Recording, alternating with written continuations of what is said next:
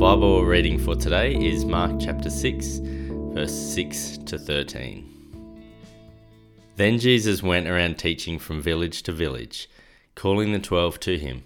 He began to send them out 2 by 2 and gave them authority over impure spirits. These were his instructions. Take nothing for the journey except a staff, no bread, no bag, no money in your belts. Wear sandals but not an extra shirt. Whenever you enter a house, stay there until you leave that town.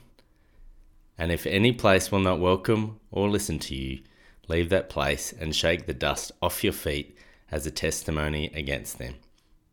They went out and preached that people should repent. They drove out many demons and anointed many sick people with oil and healed them. Even though Jesus had been rejected by those who knew him best, he continued to travel from village to village, teaching them about the kingdom of God. He then sent out the disciples with authority over evil, which he had already demonstrated. Everyone who had witnessed these miracles were amazed. Imagine being told to go out and do the same things. Jesus gave the disciples very specific instructions.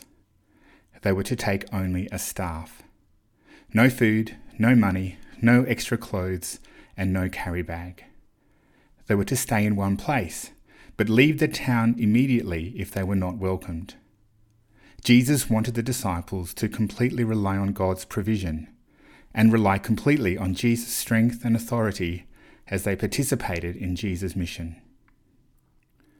The disciples modelled their ministry on Jesus. They went out, preached a message of repentance, drove out demons, and healed many sick people.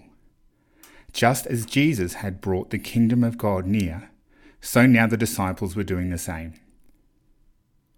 In the same way, all followers of Jesus are sent out into the world. Unlike the disciples, we don't have specific instructions about what to take with us. However, we need to be just as careful that we are not distracted by worldly things, that we don't rely on our own strength or talents, and that we minister in Christ's strength because he is our King. Heavenly Father, we thank you that in Jesus we are forgiven, restored, and healed. Send us out into the world to proclaim the kingdom and the King who forgives, restores, and healed all who repent and put their trust in him. In Jesus' name we pray. Amen. If you have any questions or would like to find out more about our church, visit stbarts.com.au.